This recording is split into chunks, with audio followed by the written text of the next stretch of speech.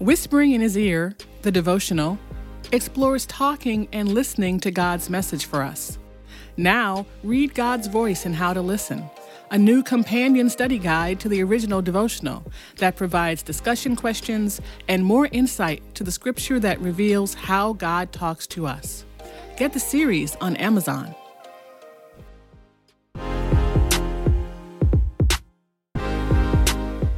I do believe that, I probably had some missed opportunities in terms of when people, presented a certain darkness to me in the newsroom that maybe I should have stood up for God's agenda.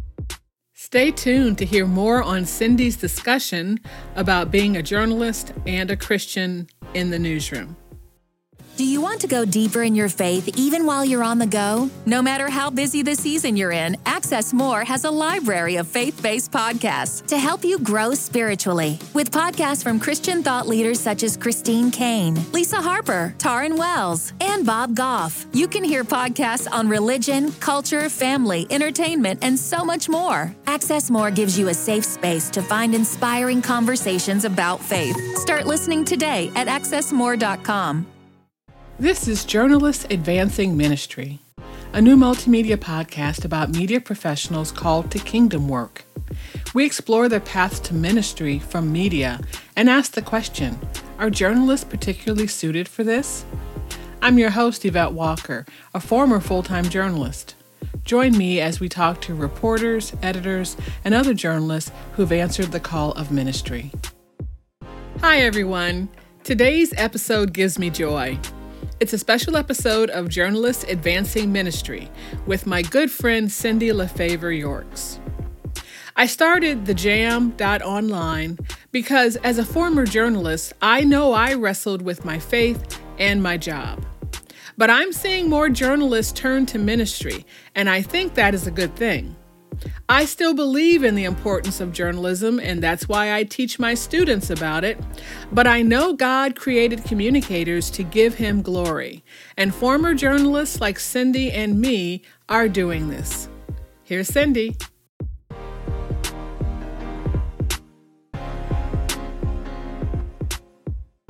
Cindy, hi, how are you? Good, Yvette. How are you? Well, so good. Thank you for being on this new podcast, Journalists Advancing Ministry.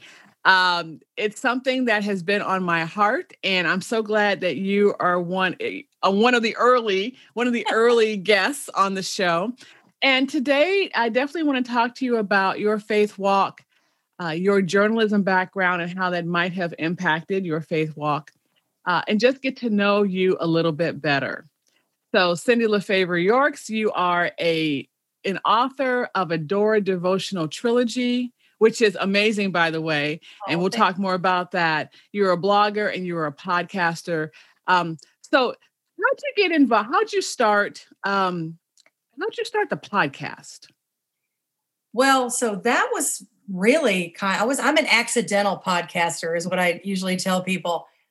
I felt like there were things I wanted to accomplish that didn't fit into the genres that I was already entrenched in. And so as a result of that, I got to thinking, is this an area I want to explore? And I'm kind of adventurous, I suppose, in some ways. I'm not necessarily one to jump out of an airplane, but if there's something that I want to do that stretches the boundaries of communication in terms of how I can express myself and impact others, I'm all for it.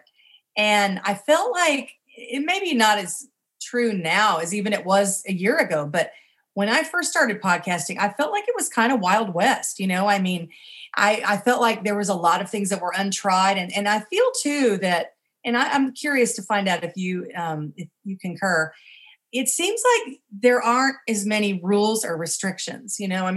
In journalism, we both know there's all sorts of rules. Of course, I'm not sure how much people pay attention to those anymore, but back in the day, you couldn't have your opinion inserted unless it was an editorial and those kinds of things. But when it comes to podcasting, I find myself constantly asking, well, do I need to do this? I need to do that.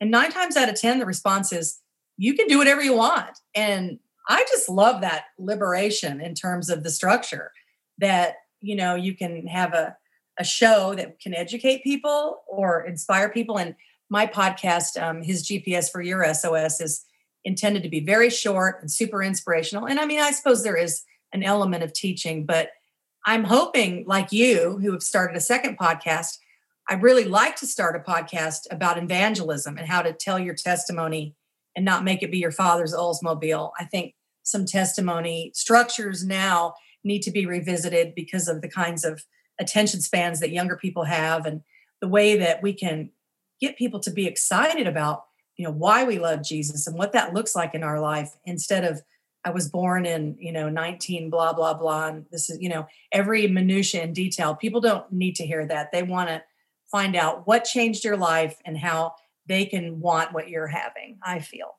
Well, okay, listeners, that's a first, because that's the first I've heard of this, of your new idea.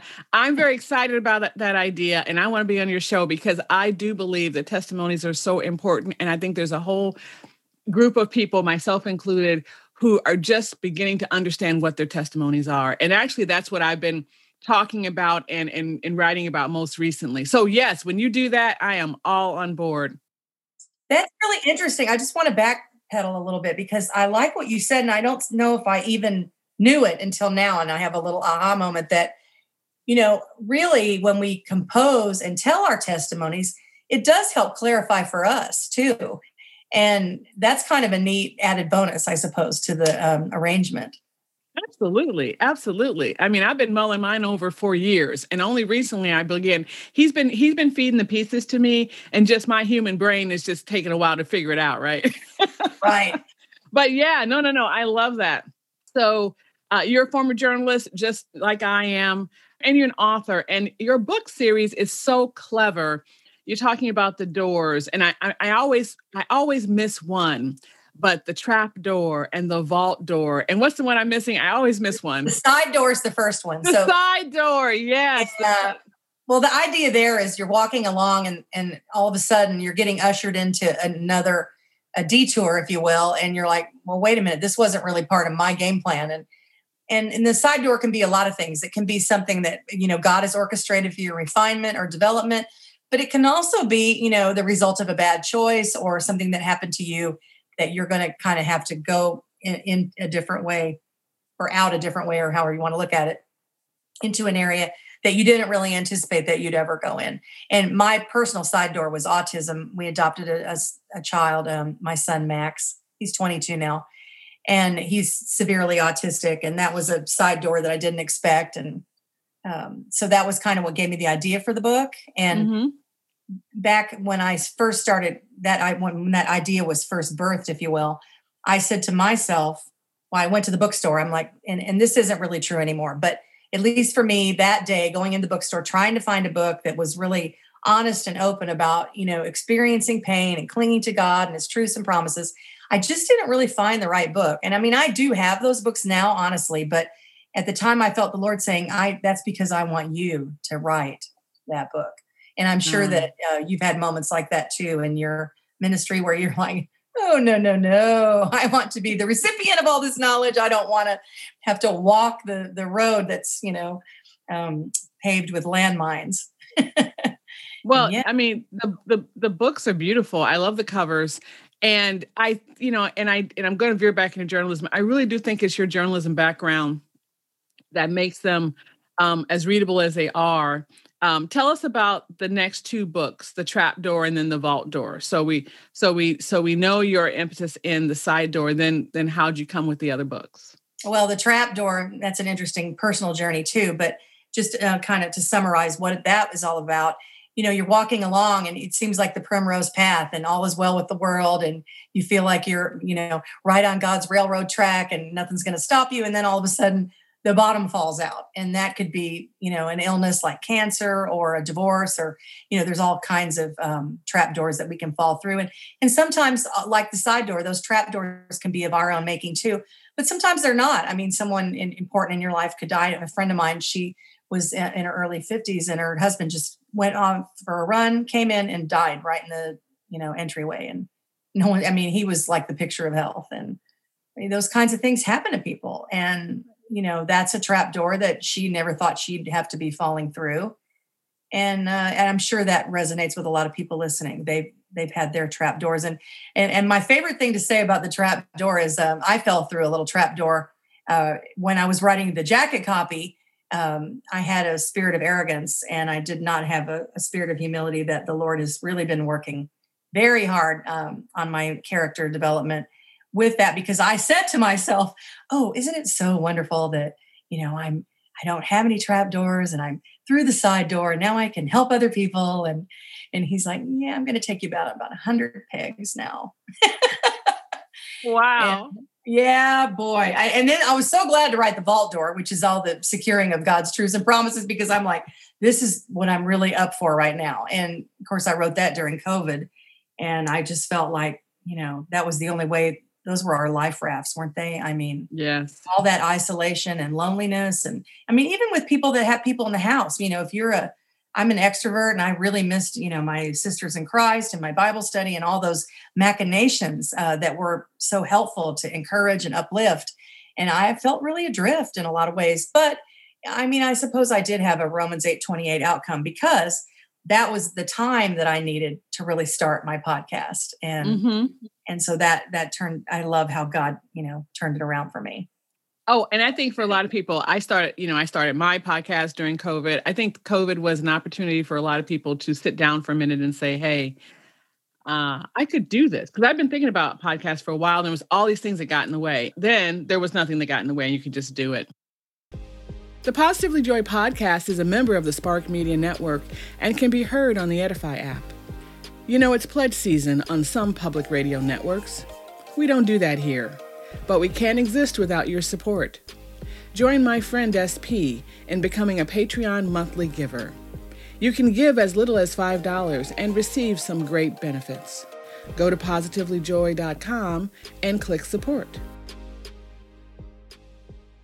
So let's talk about your journalism background, because you're a communicator. You are a communicator of God's truths, of his promises, of everything that he gives to us, and the gifts he's given you, the gift of being able to write, the gift of being able to speak. You're using that in his glory, in his honor.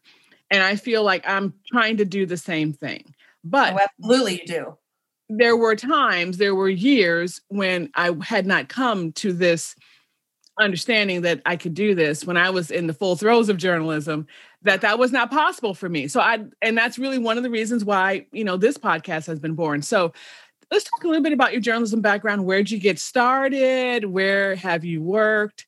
And also your faith walk along that way. Well, I hope it's okay to kind of, turn what you said on a dime a little bit, just to kind of, I'll give you my background in a minute. But when you actually phrased that question, I had a kind of an interesting word picture that the Lord gave me. And it actually happened to me today. I went out on my little boat. It's just a tiny little boat. If a golf cart and a boat had a baby, it's what they would make. And I can drive it and I love it. It's a very tiny little boat. And I went out with a girlfriend, and I just had this window of time, which turned out to be a little longer than I thought it would be. But anyway, I had my foot in the boat, getting into it, and my other foot was on the dock. And somehow the line, which is the ropes, they call them lines, but it didn't get pulled in. The boat didn't get pulled in tight enough to the dock. And I thought I would fall into the water. I really did. And I was, kind of like doing the splits, cheerleader style. And I thought, am I going to make it here? And these two people, actually, these Good Samaritan sailors, came up, and they weren't really sailors, but they pulled me in and they helped me get into the boat. And they said, oh, I think whoever, tied your lines, they didn't get the boat close enough to the dock. And I just was thinking about, when you said about journalism, we're trained to be a certain kind of a communicator, to be not objective and to report, news. And I had to write all kinds of stories. I had to write a suicide story when I lived in Plano, when all those suicides were going on in Texas, you might remember. Mm-hmm. There was a drug epidemic there. And that was probably the hardest story I ever wrote. And then I would do a story that was, kind of fun and benign, like, food stories. And, I even wrote some fun columns where it was an experiential column where you were like going to be a sumo wrestler and you put on a suit and you wrestled people. So I kind of ran the gamut, but I think I can tell, and I'm not sure if this is quite what you meant, but I kind of am intuiting from you that it's difficult to be a journalist and a Christian. And I know in my newsroom, I was really the only one. And I'll even, be as bold as to say that I was probably more of a lukewarm Christian then because of my desire to fit in with the others. And if I'm allowed to have a regret, and I don't really believe in regrets because I think the Lord gives us such abundant grace, it might be that, and I did, they kind of said, oh, Cindy's the Christian one. And they kind of patronized me and I sort of let them, and I guess maybe I wish I would have said, I have a peace that passes all understanding that you don't really have. Mm-hmm. And a lot of them have gone, out here in Los Angeles, people have gone on to great success. And some of the people I worked with, ended up at Esquire and, the New York Daily News and some really big newspapers and even, writing Hollywood scripts or whatever, very high profile. But, I just always, the ones I'm in touch with, I can see that, a lot of them are pretty goofed up and they need Jesus. And, I guess it's my bad. I didn't try to, help them see that need more. And I don't know. Yeah. One of those things. So true. You and people get to journalism lots of different ways, but I think you went to a college where you either majored or minored in a communication role. Is that right? And then went on. So tell us about how you got started. Oh, yes. I remember now. You did ask me that, didn't you? I get excited about the high concepts and I forget about like the framework. I actually worked on the high school paper, the Wildcat Tales, and I was the entertainment editor. And that was really fun. And I had some great journalism teachers. And honestly, one of them was so encouraging. And I still have the paper from 8th grade where she wrote, "Consider journalism 2 for next year." It's just so amazing what a little encouragement can do for someone. I felt like she believed in me. And I was just so excited about that. So I ended up doing that. And then, of course, when I left high school, I went to college. I went to SMU, Southern Methodist University in Dallas. And I had a different dream. Well, actually, I started out being a broadcast major because I thought I might want to be Jane Pauley. That really didn't last very long. And it's ironic, too, because one of the reasons I dropped out of that program is because of all the technology. And here I am now, setting up a studio in my home. Mm-hmm. And I'm going to have to learn it all. And even when I started my podcast, I farmed all that out. So God does have quite the sense of humor. But anyway, then I thought I might want to be a literary agent. So I majored in English and I wrote this really awful novel, which was just a diatribe of all my problems in college. And that was part of the, requirements for graduation. And I think I might have that behind me here, but it's probably more fireplace. What's the name of the book? I don't know if I even remember that. Isn't that funny? I don't think I remember the name. But at any rate, then I realized unless you're Jackie Onassis, you're not going to get publishing jobs in New York or unless maybe you're the star of The Help, right? I guess that she did manage that. Good for her. But it wasn't happening for me. I mailed out 80 letters to New York and one person said, "You can stop by if you happen to be in town." And that was like the best letter I got. Wow. So, yeah, it's okay. Anyway, then I actually ended up working in Plano at the little paper there, which I told you I wrote all kinds of stories there. And then I ended up going to law school with my husband. We got married in 1983. And then we went down to Houston and I worked at both of the papers there eventually. And I was a freelancer at the Houston Post and then went to the Chronicle and got hired away and got a full-time job, which I really needed because I was kind of the only breadwinner during law school. And then in 1987, the LA Daily News called and said, "We want you to come out here and interview for that job." And that was an interesting day when I told my husband after he'd taken the bar in the state of Texas, "We could move to California if you want." They don't have any reciprocity for all of the licensing. And so he had to take the bar all over again. But we didn't have any children and, we didn't have a piano or a house or a bunch of furniture. We're like, we're just going to go for it. So we did. So then we moved to California. It was just crazy, really. And so we've been here ever since then. And then I worked at the LA Times and I worked at People Magazine. I had all sorts of little freelancing gigs. And then I became a mom of special needs child. And it was really pretty difficult to work. So I kind of didn't write for maybe 15 years, except at Community Bible Study.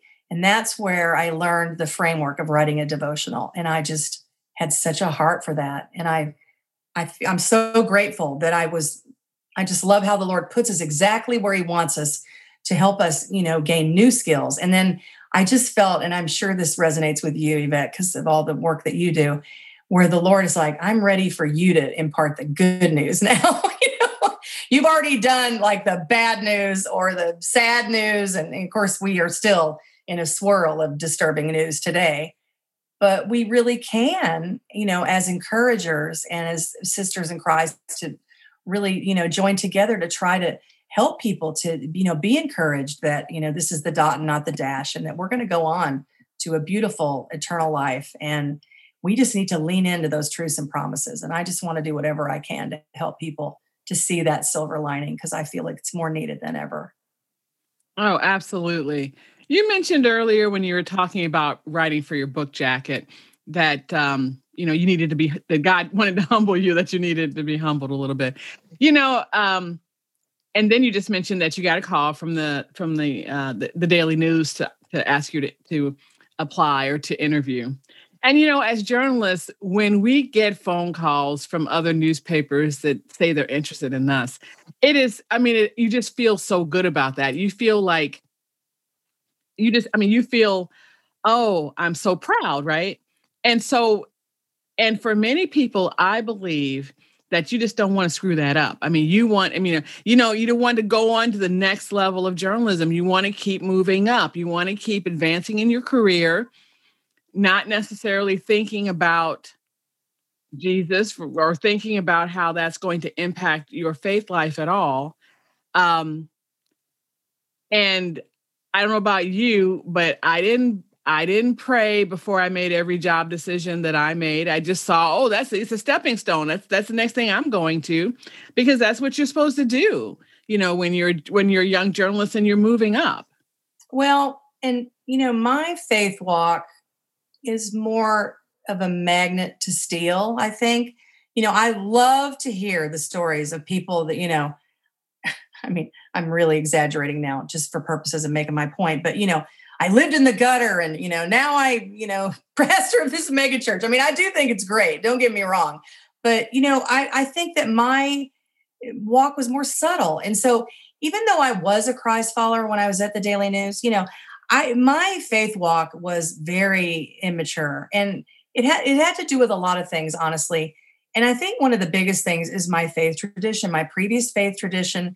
I was actually talking to some ladies. I went on a spiritual retreat over the weekend, and I said, yeah, I used to go to a casserole church. That's kind of what I referred to my faith tradition. I made that up. To me, and here's why. Actually, in one of my books, I describe kind of one of the big pivotal moments of my life in my faith walk.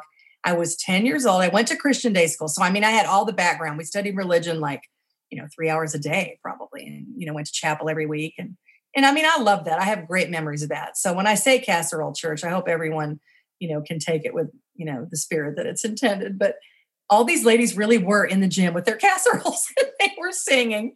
And there's this old time hymn, and I don't know how famous it is in other, faith traditions, but it was called, Here I Am, Send Me. And it's based on the Isaiah verse. And I hate to say, I can't remember the exact reference, but I know that verse where he says, I want to be the one to go. Here I am, Lord, send me. Yeah. And all I could think to myself was, how come these ladies are in the casserole mode in the gym and they're not really going out and no one's really sending them? And, I get it now. Obviously they had little kids and they're not going to be, necessarily going off to Africa to start missions there. And that was really before too, the nature of those short-term mission trips was as popular as they are now. But at any rate, it just, I still remembered that, all these years later. And it's just so ironic because I actually did end up going to Africa, but that's because I left my casserole church. So anyway, I'm getting a little ahead of myself, but when I adopted my special needs child, I got invited to a Bible study that I'd never been in an environment like that. It's a non-denominational Bible study, and I'm still in it to this day, Community Bible Study. And people from all different denominations, and they were singing praise and worship music like I'd never heard before. And I'd never been around that environment where people were so on fire for the Lord and so transparent about what they were going through. And really, it was those people and those mentors that really changed my life. And I couldn't tell you the day or the moment or the time, but being around them, and even now, even after this weekend of being around them still, some of those same people, was really life-changing for me. And that's another reason why I think as a communicator, I feel so compelled to reach out to find other people like me and, to tuna casserole them. Was there a time, because there was for me, was there a time when you realized that you were a great communicator, you were a good writer, you're a good speaker, and maybe you could use this for the church or for him? Did that ever happen to you? Well, so I kind of didn't finish my story a little bit. When I wrote, my first devotional for that Bible study. So some of these devotionals, people just read out of a book, but at our particular study in Orange, California, the bar is pretty high. People actually work, like we signed up for them over the weekend for the 30 weeks. And people, they really already know what they're going to say. And, they look up scripture and reference and, they really put their heart into it. And they're difficult to write. Sometimes they're even embarrassing to say, some of the stuff that we go through. Right. And that's part of what, God calls us to transparency so that others can come up higher and us as well. Right. But anyway, I wrote a few of those and people were really, touched by them, and also very clarifying for me to write. And one of the early ones that I did that really gave me that feeling that you're describing is, I had a moment with my special needs child when he was diagnosed with autism at age 2. I was by myself for that diagnostic, and we walked outside, and it was kind of a chilly California day, and the breeze was blowing, and we were standing on this little grassy knoll. And just as the enemy does, he puts the most horrible thoughts into our head that sometimes we're afraid to confess. And the thought that went through my head that day was, let go of his hand and you won't have to take care of him anymore. Because I had seen with my older child, he's adopted also, but he just had some mild ADHD. But I took him to speech therapy and I saw the kind of kids that he was going to be like. And I knew exactly, well, maybe not exactly, but I had a pretty clear, idea about what my future was going to be like. And it was scary to me. And so, for that millisecond when your blood runs cold and your heart stops, and the breeze feels like it's going to take all your hair off your head, I was like, am I going to really let go of his hand? Well, of course I'm not going to, for one thing, he's going to end up on a milk carton and that's not really going to work. And also just the fact that I loved him and, I'd been caring for him since he was a baby. And of course I'm not going to do that. But that is the kind of stuff that is really, it's tough to convey, but there is liberation in the confession. And then people know that you're, willing to go out there, that you're really real, and that you're able to say, you know what, these are the things that happen. Mm-hmm. And instead of like you shoving it under the rug and, coming to Bible study with your starched shirt and, not just pretending like everything's okay all the time, it's just not genuine. And once you're able to convey that kind of stuff in your writing, then people trust you and want to hear what you have to say.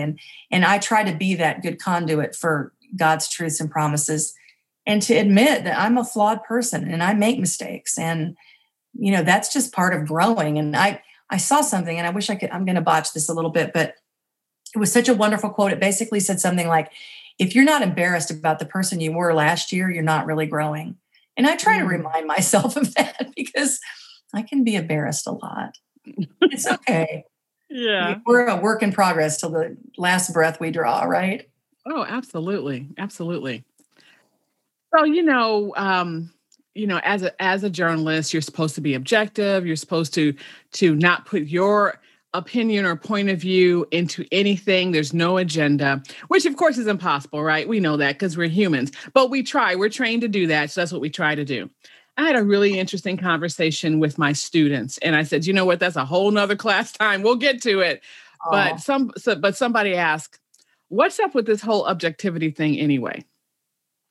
this generation that I'm teaching now, they are very different. These young journalists, they are very different than you and I are. Even though they're being trained the same way, they're very different. Are they being trained the same way? Well, as far as understanding the importance of journalism ethics and of storytelling and of making sure that all sides of the story get told and leave your bias out of it as much as possible. I mean, those foundational things, I think they are.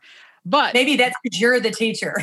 Well, okay, that's what I try to do. But identity is so important for this generation, more so, I think, than previous generations. For me, when I was coming up, if you asked me to describe myself, I probably would have done it this way. I probably would have said, I'm Black, a journalist, and a woman. I probably would have. Yeah. Journalism was more important than other parts of my identity to me. Oh, yeah, absolutely. But that is not true, certainly for, the students that I'm talking to. So my question to you, and maybe that's just me, and maybe that's just so interesting to me. Wow. Okay. Because that, to me, that's like a pinky nail of the entire hand of who you are. Well, now I know that. But when I was in, and I call it the full throes of journalism, where I was trying to get ahead and I was trying to, move into newsroom leadership. I mean, when I was really trying to get there, yes, that was a huge part of my identity. But I guess the question I think that these students today have, and the question I want to ask you is objectivity as important as we've always been taught to believe? And in the regards of, should we be somehow spreading the word of Jesus Christ more nationally, even in the work that we do? That's probably maybe not possible in some newsrooms, in many newsrooms. That might not be possible in most newsrooms. I would say, yes, most newsrooms, it would not be possible. But is that something we should do? Well, okay. So I'm super excited to tackle one of the topics you brought up, because as you know, I live out here in California, and we subscribe to 3 newspapers, which is rare. And there's nobody on our street that even gets the paper. Okay. Mm-hmm. And last time I looked, even the New York Times has like 1.2 million, I think, subscribers, and LA Times has 600,000 or something. I mean, it's unbelievable for a city our size, right? Mm-hmm. So right. A lot of people don't get the paper, sadly. We also get the Wall Street Journal. And then on Sunday, I get the New York Times. But I only get the LA Times every day. And yeah. I only get the New York Times once a week. Yeah. But so my husband jokingly calls the New York Times, Communist Times East. And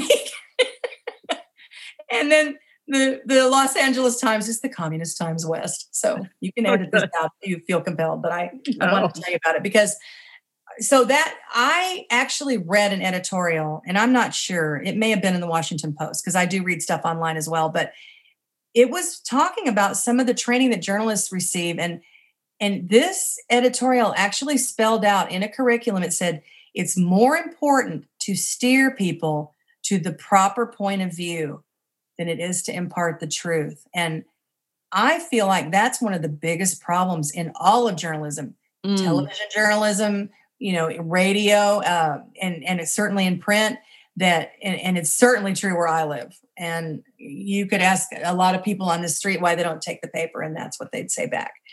The proper point of view. So yes. So who decides that? And we just finished talking about the gatekeeper, which is the person that impacts a lot of what people see, that idea of a gatekeeper. We just talked about that in class. So yeah, who's making that decision? I would not, that would not be in my curriculum at all. Now, but I'm just saying there are people that are teaching journalism that way. Oh, no. And they're turning people out like that, because I'm telling you, they work out here. Yeah. And, I just want to say too that, I am a person that, even though I have a lot of conservative viewpoints, and I do make a lot of my decisions, and, my values stem from a biblical worldview, but I have a teachable spirit, and I actually want to read things that are not in agreement with me. Maybe not everything, because I do want to have what do you call a filter? I don't want to let so much evil in that I don't know what is truth and light. But in terms of, like, I don't know, maybe I'm getting off into a rabbit hole here, but I want to have another perspective presented to me. But I'm so frustrated sometimes because I just wish I could go to the truth store and, buy information that was solid and reliable and objective. And I think it's very difficult to find that now. So you bring up truth, and certainly the word truth is in the SPJ Code of Ethics, the Society of Professional Journalists Code of Ethics. Seek the truth and report it. But the idea of truth, I think, is interesting because I think truth is different from facts. I think truth can change depending on your worldview. Your truth could be different from my truth. Now, what we want to do is seek the truth backed up by facts and find it. And let me just say, I was being a little facetious when I say that we should write stories, in mainstream newspapers about Jesus Christ, because we know it wouldn't happen. But I guess my question is, should we not be ignoring our truth, our Christian truth, our familial truth, whatever that is? So I feel. Oh, I'm sorry. I didn't mean to interrupt. I was going to say, in the way we communicate information.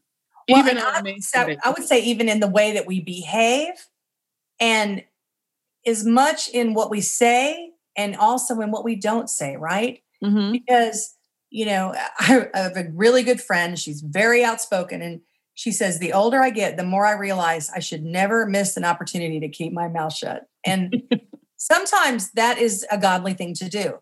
But, by the same token, I do believe that, I probably had some missed opportunities in terms of when people, presented a certain darkness to me in the newsroom that maybe I should have stood up for God's agenda.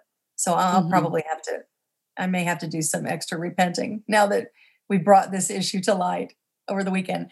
But I do think that that's what's called me. And I'm sure this is true for you, having been surrounded by that journalistic background, that we can work in a higher sphere, and that we can communicate more of this good news and just in different ways. And, it's more of, it sounds kind of cliche and maybe even a little patronizing that, that we're God's journalists. But I like to say that we're spiritual scribes, and that, the kinds of things, the information that we're imparting will just have a longevity that, yesterday's newspaper never could. Amen. You know what? That is perfect. And I think we're going to wrap it up with that. That is such a great way to end the show. Well, thank you so much, Cindy. Everybody, go check out her books, The Side Door, The Trap Door, and The Vault Door. They are available wherever you get books. Please check out her podcast, His GPS for Your SOS. Yeah, I always want to say my, because I'm like looking for it. Right? it's all about me, but for your SOS. Oh my God. And you know what? And Cindy does a lot of great video on social media. A lot of really great, encouraging, inspirational video. So check that. I'm always telling that I admire her for that. So check that out as well. Cindy, thanks so much for appearing on this show. I'm not exactly sure where God is leading the show. I am beginning to see more and more people who were either journalism or journalism adjacent now understanding that it's important to speak the word of the Lord. And I just think that's so exciting. So thanks for being on the show. Oh, thank you so much for having me. I look forward to many episodes and hearing from our fellow journalists and friends.